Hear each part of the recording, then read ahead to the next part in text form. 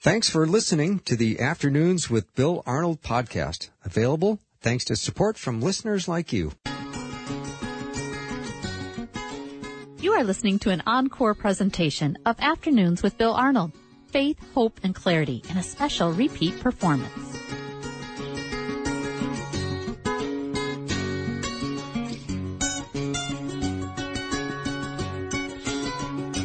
And a warm welcome to Afternoons with me. I'm Bill Arnold, and today I've got Dr. Clinton Arnold joining me, which I'm always looking forward to.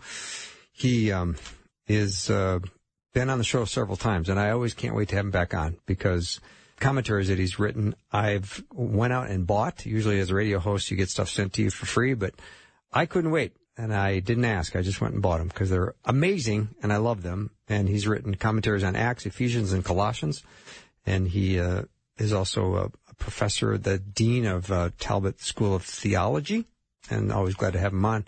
Clint, welcome. Hey, it's so good to be with you again today, Bill. Thanks. So how are you feeling today? Well, hey, I've got a common cold, and so my voice may sound a little bit different than previous times I've been with you, but I feel fine, and I've taken 3 COVID tests, and they are all negative, so I'm grateful for that. Yeah. Well, just so you know, my previous guest, David Miles, who, upon leaving, bowed his head and prayed for you before he left. Oh, that's very thoughtful and kind. Yeah. I appreciate that. Yeah, I did too. We both did. Rosie and I both did. All right, let's, today's topic, the excavation of Colossi. I don't even know where to begin with this. I can't express how excited I am about that. Colossians has been something I've worked on for 30-plus years, dating back to my doctoral studies. Wow. And I was hoping that, hope against hope, that they would begin excavating it before I died. And sure enough, they will be getting started. They've done 2 site surveys. The second is underway right now, and then probably 1 year from now is when they will actually begin digging at the site. So, Clint, when was the site of Colossae identified? The site was identified as the biblical site of Colossi in the 1800s, so we've known about it for a long time, but it has never been excavated, and part of that is it's in modern-day Turkey, and one needs to gain permission from the Turkish government. So a number of groups have applied but have regularly been denied opportunity to go in and excavate. And recently, I should say in the last 20 years, the Turks at the University of Denizli, which is close by, have really developed in the area of archaeology. And they've been doing amazing work at Laodicea, which is only 8 miles away from Colossi. Mm-hmm. And there's just been extensive excavation and restoration work at the site of Laodicea. And now they're going to focus on Colossi. I'm fascinated with how one would go about identifying a site like this. Are there technology advantages that I've never even thought of that they would use to say, yep, I'm pretty sure it's right here? No, that's a really good question because, it's a big agricultural area. How do you find out, there's a site? Well, in this particular place, there's obvious building materials that are strewn around the ground there. There's a big mound at Colossi, which is common for an acropolis to have a big mound where some of your principal buildings would be located. Just north of the mound, there is a graveyard. They call it a necropolis with different kinds of tombstones and things of that nature. And they've discovered inscriptions on some of these places that actually mention Colossi. So there's a number of things there that help us gain information about it. We also know from historical sources that it was by a river, the Lycus River, and that river sure enough runs right by this site that we've identified. Mm-hmm. Dr. Clint Arnold is my guest. We're talking about the excavation of the city of Colossi, which was identified 200 years ago, and now they're getting ready to go to it. Clint, maybe you would talk to us about what the city of Colossi would have been like. If I'm a resident in the first century, what was it like? As a resident in the first century, Colossi would have been kind of a small town. It was far overshadowed by nearby Laodicea. Laodicea was the big city, big agora, commercial market places, multiple temples, all sorts of things. It was a vast area. And then just 10 miles to the north was a city called Hierapolis that was also a significant and big site in the first century. Colossi would have been a much smaller site, and people living in Colossi would have been involved in agriculture. They would have been involved raising livestock and animals like cattle and sheep, and some involved in mining industry nearby.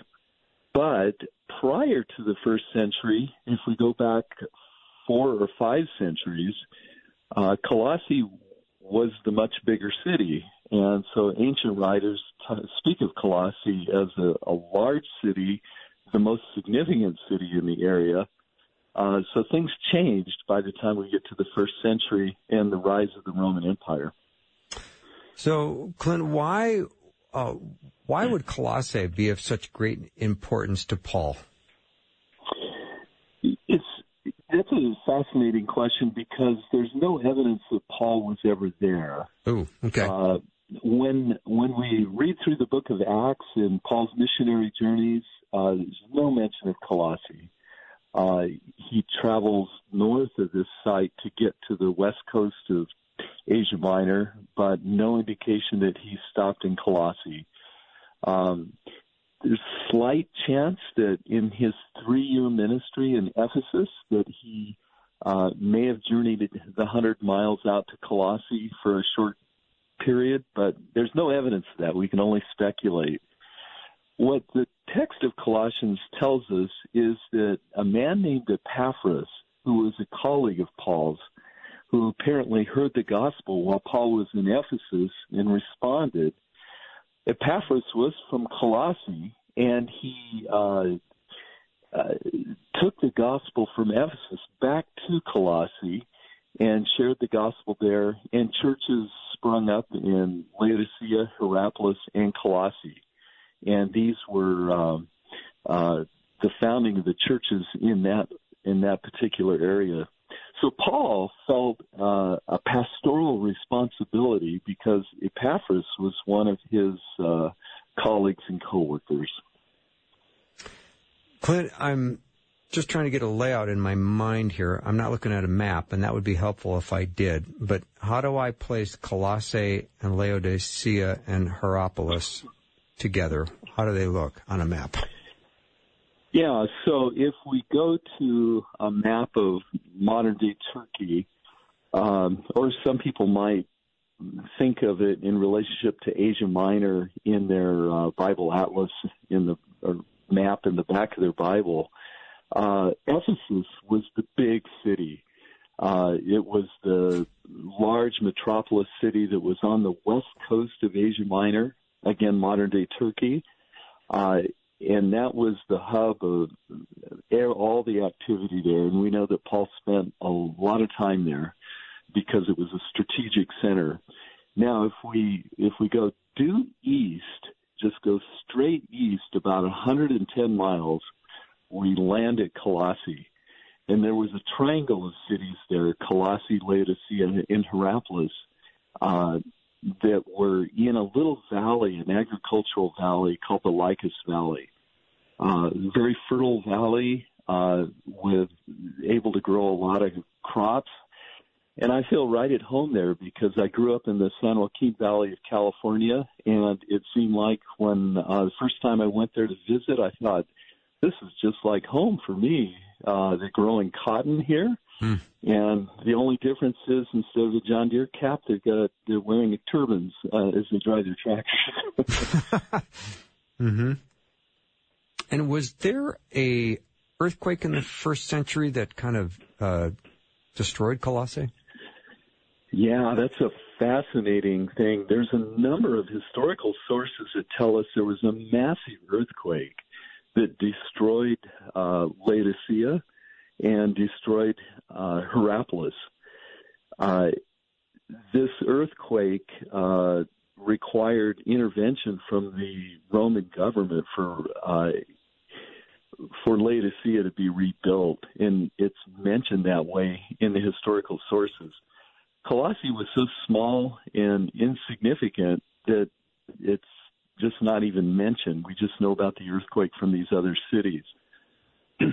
Now, there are geologists today that have looked at the tectonic plates and the fault lines in that area, and they've determined that there would have been that there is a fault line that goes through that area that would have been capable of an earthquake in the range of 6.5 to 7.1 on the Richter scale. So if we think back of what construction was like 2,000 years ago, there was no reinforcing with metal rebar. There were just columns and blocks of marble stacked up on each other. And so an earthquake in the 6-point range would have just been absolutely devastating. Yeah. Let me take my first break. Dr. Clint Arnold is my guest. We're talking about the excavation of Colossi and lots more to learn about that. If you have a question, let me know what it is. I'll ask Dr. Arnold, 877-933-2484. Again, 877-933-2484. I'll be right back.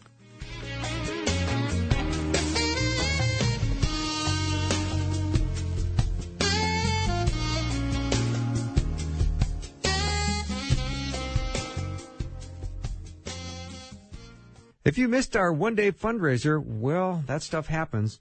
But we want to lead people to Jesus and help believers live out their faith every day. And your financial support helps change lives. You can make a difference with your gift right now at myfaithradio.com. Thank you very much. You are listening to an encore presentation of Afternoons with Bill Arnold. Faith, hope, and clarity in a special repeat performance.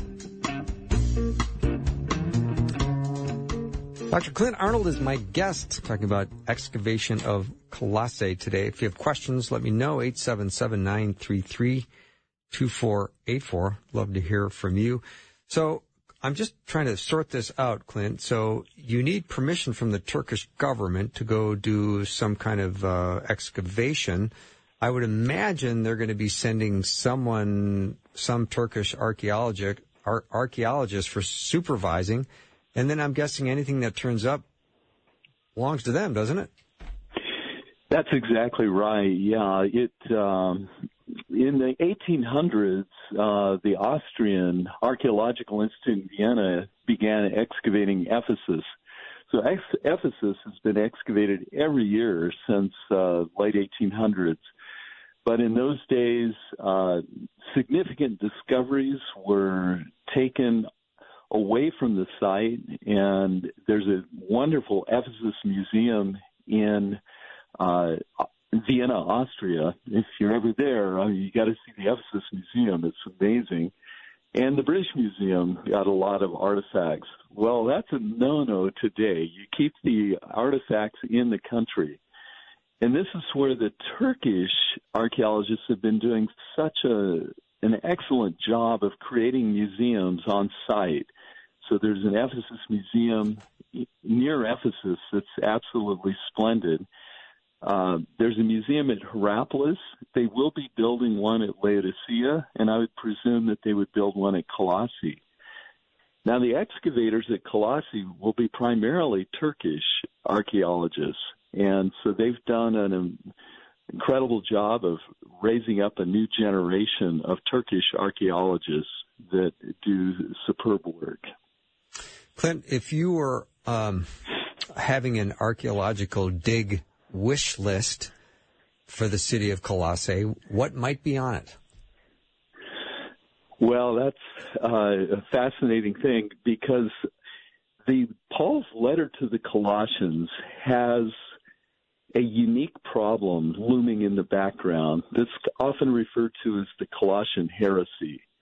And there's some crazy things that are happening, and there's unique vocabulary words that are used in the Greek text to describe the unique features of this teaching. And so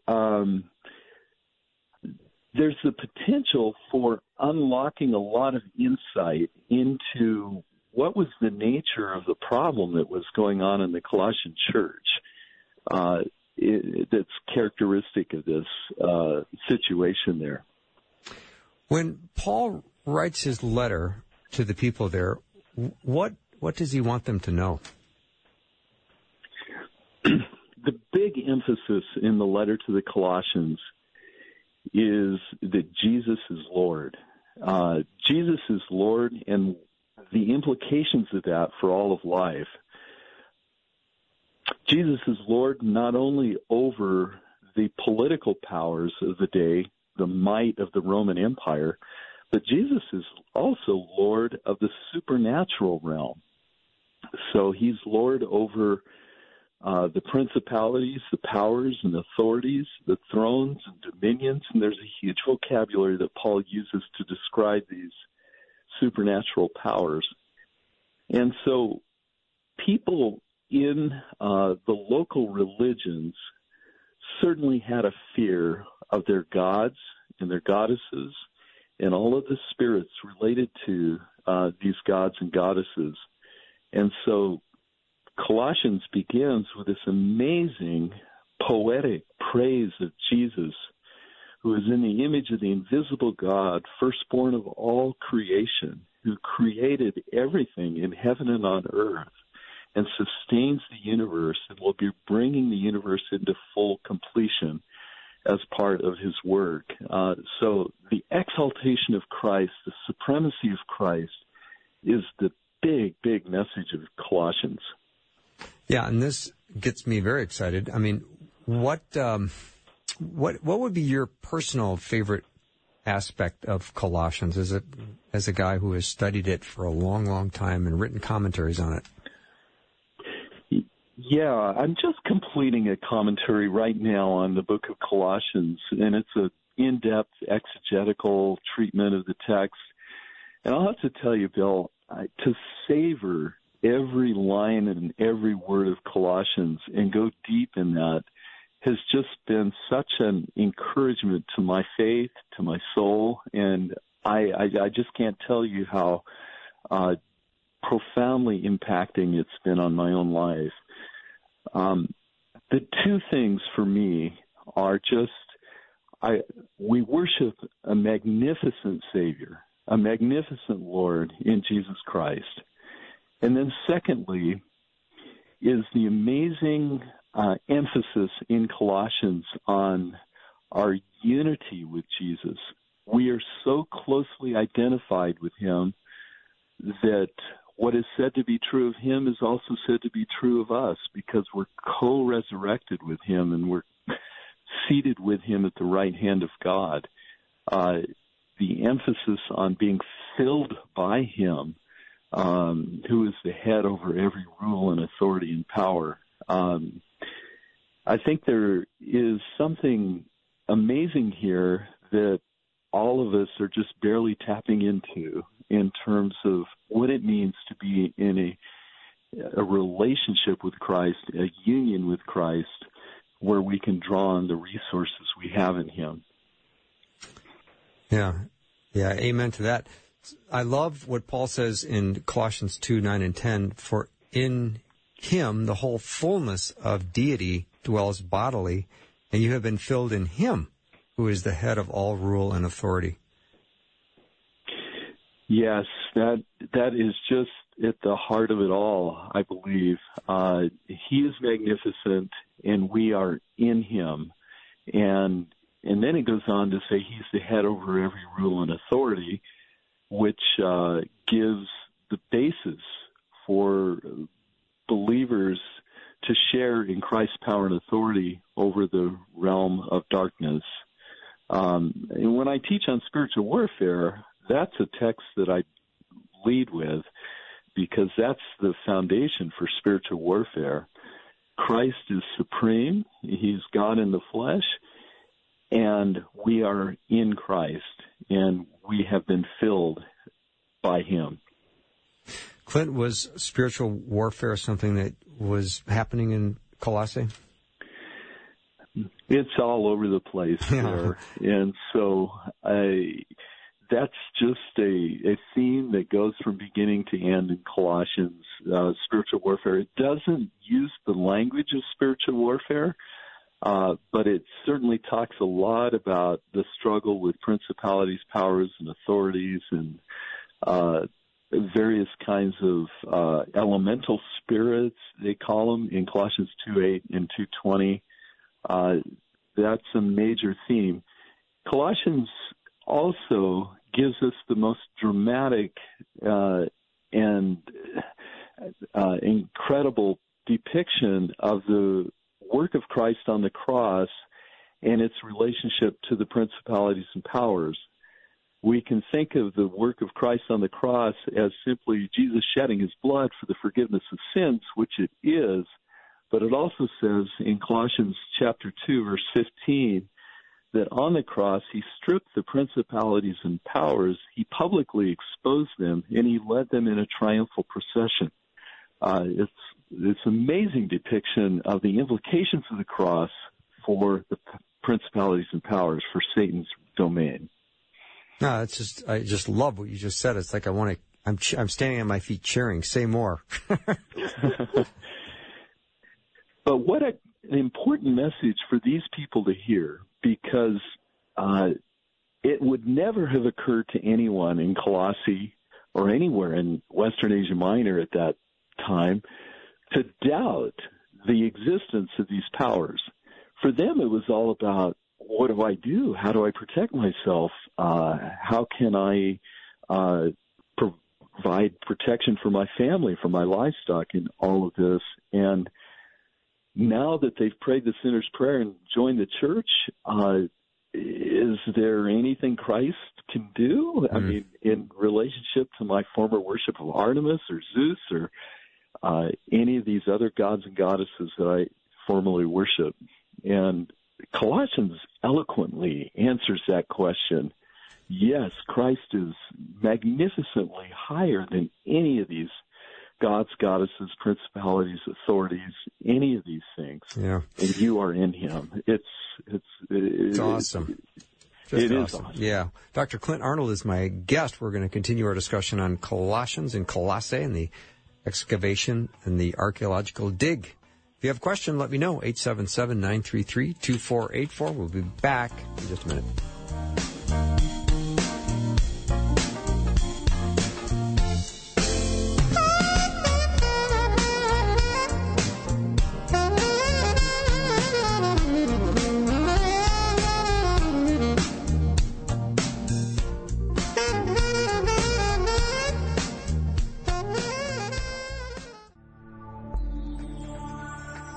You are listening to an encore presentation of Afternoons with Bill Arnold.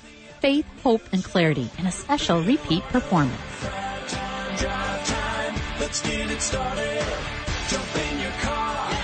What's for dinner?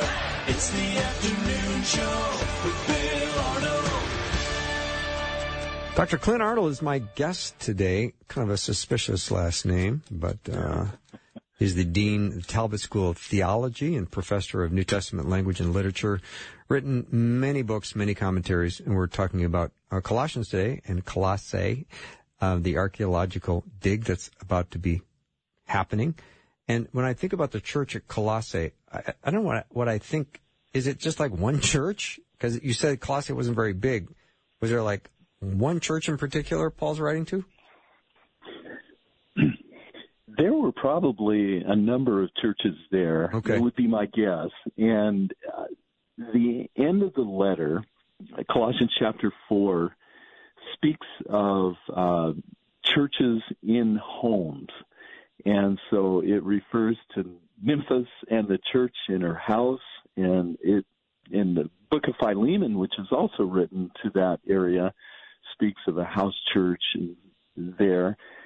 And so one of the things we always have to remember as we look into the first century is that we couldn't have a big building with 1,000 people in it anywhere in the Mediterranean world for a church. This would have come under incredible suspicion by the Roman government, and it would have been illegal because Christianity was not a legal religion under the empire. So the church was in homes for years, for centuries actually, until the 4th century. And so in a city, there were probably networks of house churches scattered in a particular city. Maybe fewer house churches, certainly fewer house churches in Colossi than there would have been, say, at Ephesus, a city of 250,000. Clint, was Colossae perhaps the location for Paul's, well, let's see. I don't know if I'm asking this question right. Paul's letter to Philemon. Yes, that's the most likely scenario there. These two letters were written about the same time and have many of the same people mentioned in them. So Philemon would have been a wealthy landowner that had slaves at that time and would have probably lived in the city or in an estate nearby Colossi at that time. There have been some that have disputed that because Colossi isn't explicitly mentioned in the letter to Philemon, but there's enough other evidence that would suggest that it's probably that city. Mm-hmm. Clint, I would love for you to talk about the lukewarm waters of Laodicea. Yeah, that's an intriguing metaphor that John uses. I've already mentioned to you the city of Hierapolis. Mm-hmm. That's where it came from. And Hierapolis was a city where there was, the earthquake faults, the tectonic plates and everything created hot springs in that city. And these hot springs produced water that cascaded over the plateau and left these calcium deposits over the hill.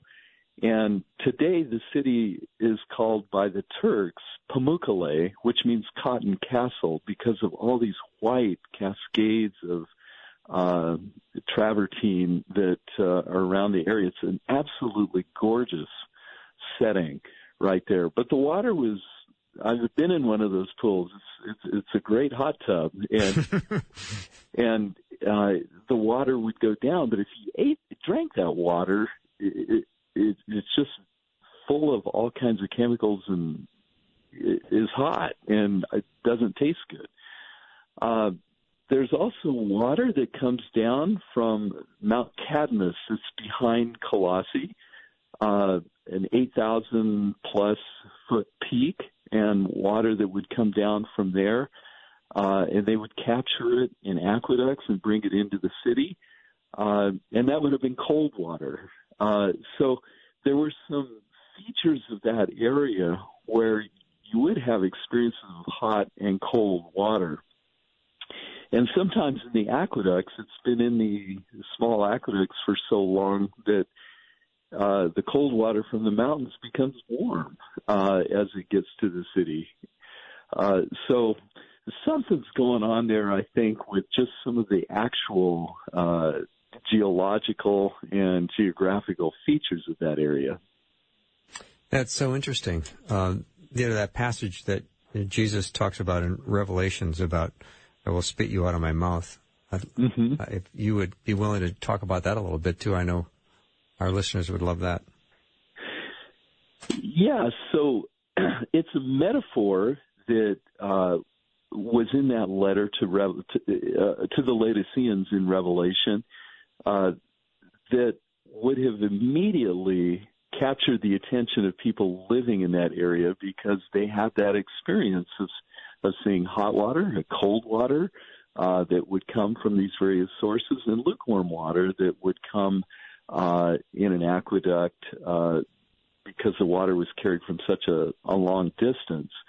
So they would have connected with that and immediately in Jesus' use of that metaphor in the letter. And we all know, just human experience, that cool water is the refreshing water, and the Lord is challenging the church to be a people who are zealous for Him and who are refreshing to one another and bring the kind of ministry of the gospel to people that would be refreshing. Mm-hmm. Dr. Clint Arnold is my guest. We're talking about Colossians and the archaeological dig of Colossi. And Clint, I'm looking at Colossians chapter 4, verse 3. It says, "At the same time, pray also for us that God may open to us a door for the word to declare the mystery of Christ, on account of which I am in prison."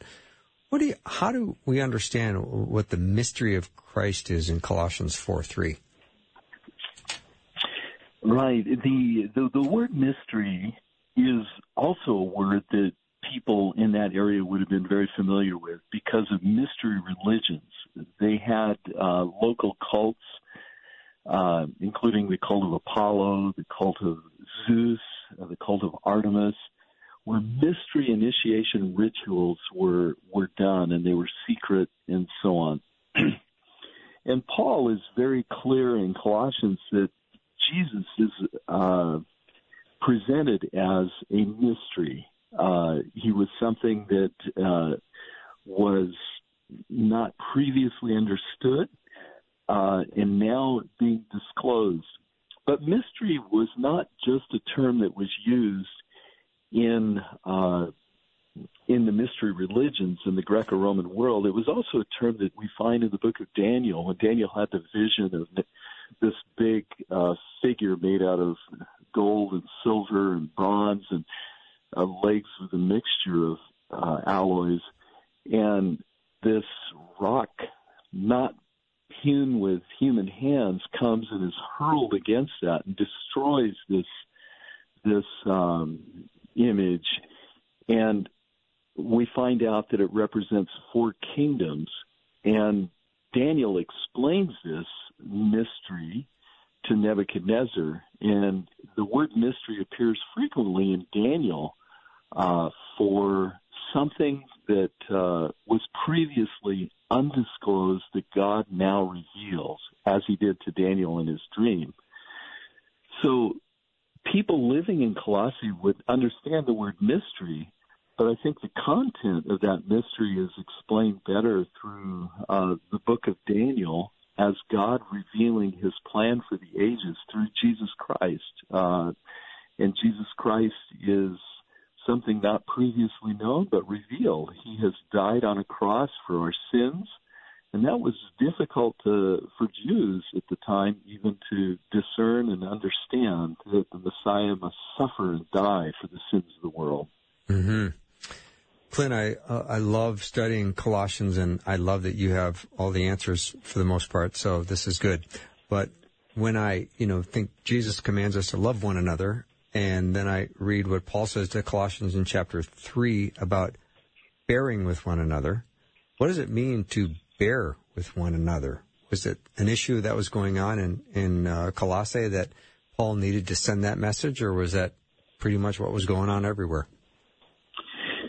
Because of the so-called Colossian heresy, there was a lot of tension and interpersonal conflict in the church.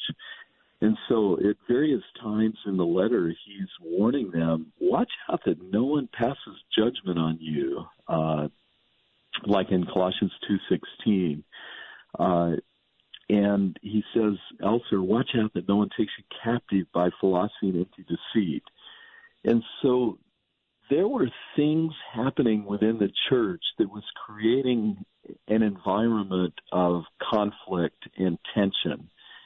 And he's calling on them to exercise discernment and to recognize truthful teaching from false teaching and to make that discernment. But he's also calling on them in the midst of this cauldron, those who are being faithful to the Lord, to be patient with each other in the midst of this and not carp on each other and have tension with each other. In the middle of a conflict, it's hard not to step on each other's toes, so to speak, in this. So we definitely have a situation where there's potential for great conflict. Yeah. And they didn't even have the internet. No, they didn't. And we have potential for a lot more. Well, I'm just reading down even in Colossians chapter 4, it says, be wise in the way you act towards outsiders. Make the most of every opportunity. Let your conversation be always full of grace, seasoned with salt, so that you may know how to answer everyone. Right. And Christianity was such a new thing in this area, and people were looking at it and wondering what it was all about and having qualms about it as well. And we also know that the church at Colossi probably got its start in the Jewish community, because there would have been a large contingent of Jews there, and it was always Paul's missionary and evangelistic strategy to the Jew first and then to the Greek, and that became his way of reaching the Gentiles by reaching the Gentiles who were part of the synagogue. And so the Jewish people were always looked at with suspicion by others within the community. And so there would have been plenty of opportunity for people to give a representation of what their new faith was all about. And how they did that would be crucially important in attracting folks to the gospel. Mm-hmm. So, Clint, if I read Colossians, are you pretty much thinking that I'm going to walk away if I read it the way Paul addressed the people there, that I will have total and complete sufficiency in Christ in my life, not only for my salvation, but for my sanctification? Well, there's some amazing teaching here that will make a difference. It'll make a big difference in anyone's life who reads the text. The difficulty that we always face in looking at Scripture is moving from the head, what we read, to the heart, and getting it emblazoned on our hearts. So that's where the illumination of the Holy Spirit comes in. And I think I tell my students all the time that before you read the Bible, you've got to pray and ask the Holy Spirit to be so engaged in this process of taking it and helping you richly and deeply feel and experience what this text is saying and move us into an experiential relationship with Christ where it's actualized in our lives instead of keeping it strictly theoretical knowledge. Mm-hmm. Dr. Clint Arnold is my guest. I'm so glad he's with me today. You can send me a question you have on anything that we're talking about. If you need clarification on something or you have a question, you can text to 877-933-2484. Otherwise, we'll be right back.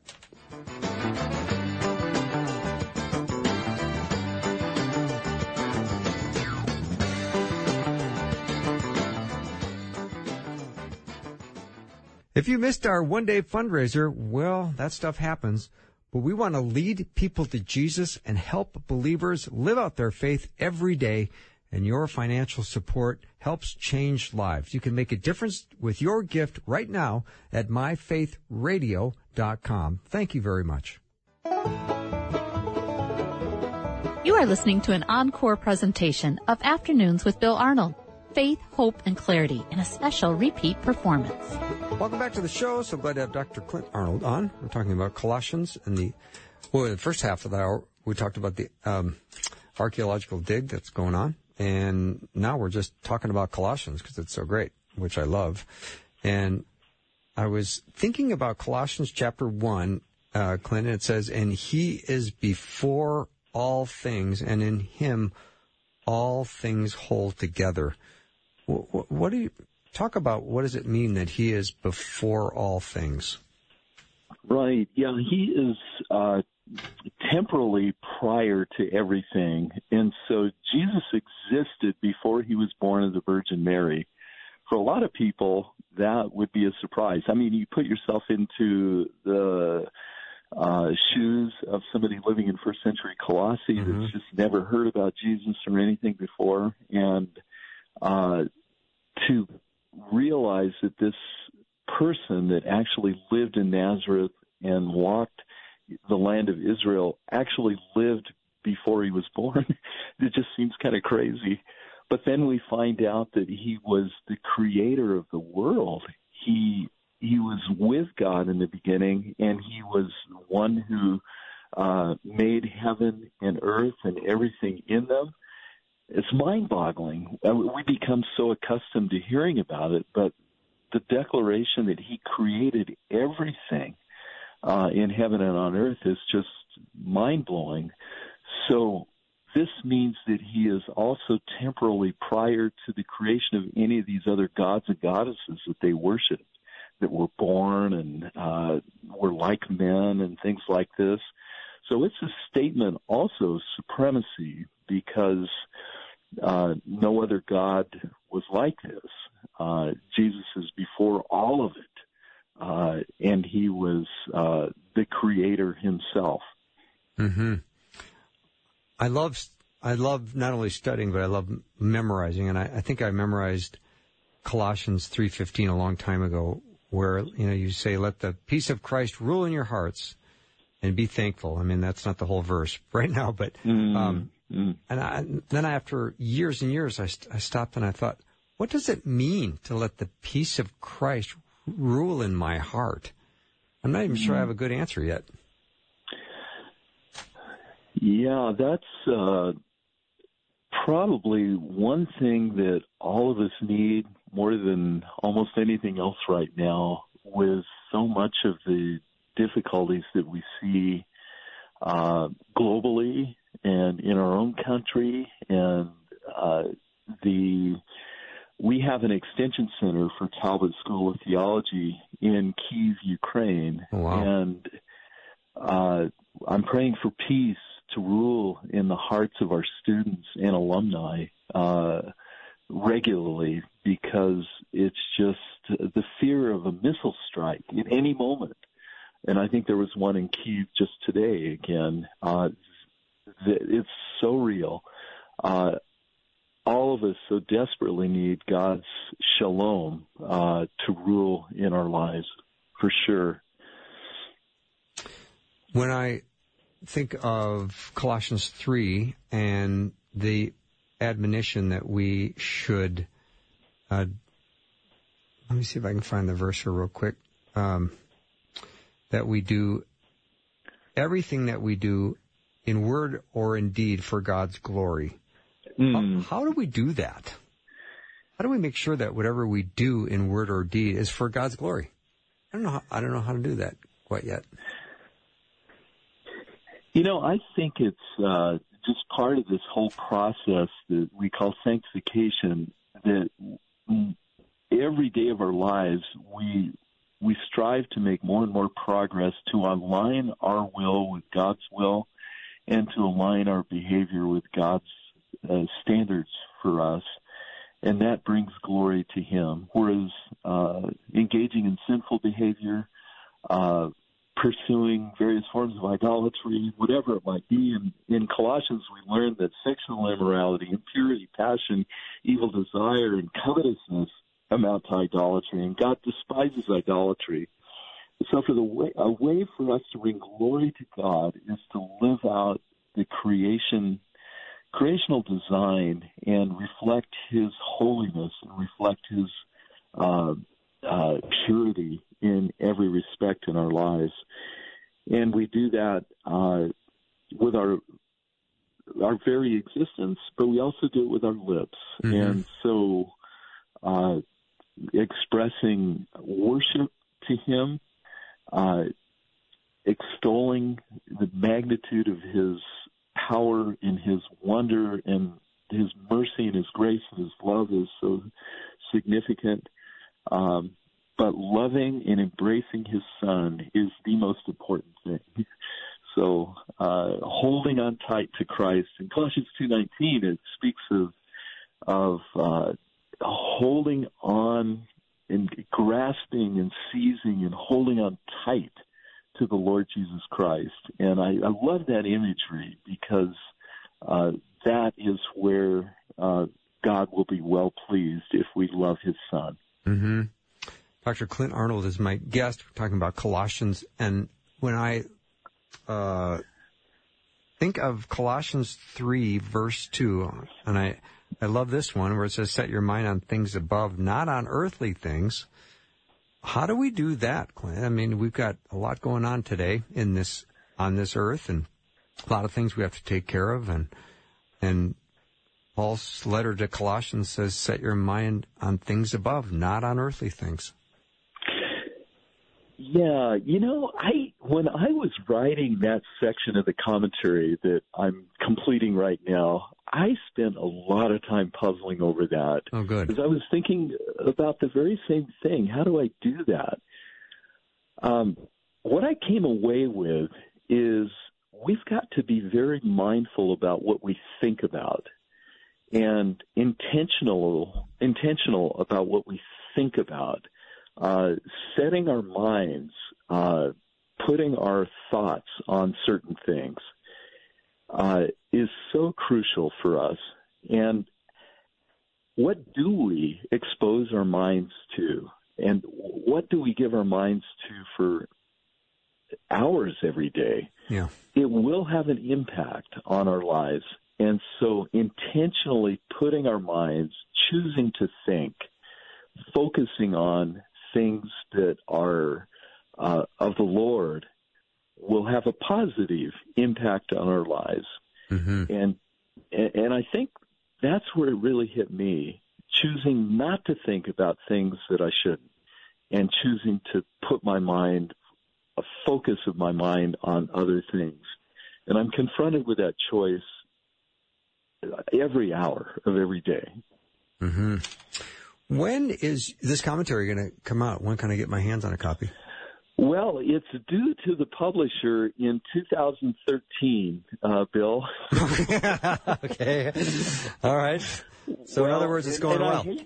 I hate to mention that to my students because that sends a really wrong message. Yeah, it really does. When to get their papers in. Yes. I kind of took this dean role during that time, and that kind of set me off on some other things. And so I'm actually stepping out of the dean's role at Talbot School of Theology and returning to the classroom. Oh, wow. So I'm hoping, and I'll be on a sabbatical this fall, so I'm hoping to wrap it up and have it done by Christmas. Well, who might be taking over your role? There is a faculty member by the name of Dr. Timothy Pickavance that will be stepping into that role, and he's an outstanding administrator and a good scholar and loves the Lord and committed to the local church, and I couldn't be happier with this new person stepping into that role. Yeah. This is so much fun, Clint, having you on. Thank you so much for saying yes to my invitation. It really means a lot to me that you come on and are willing to do this. Well, you've chosen some topics that I just absolutely love to talk about. So thank you for the invitation, Bill, and God's rich blessings on you and all your listeners. Thank you, and nice to see that your voice held up beautifully this hour. Well, thank you. All right. Thanks for praying. Have a good night, Clint. Okay. Bye now. Thank you. Dr. Clint Arnold has been my guest, Dean of the School of Theology at Biola. We're going to look forward to his commentary coming out on Colossians. I can't wait to get a copy myself when it's available. That wraps up our show for the day. Thank you for supporting Faith Radio.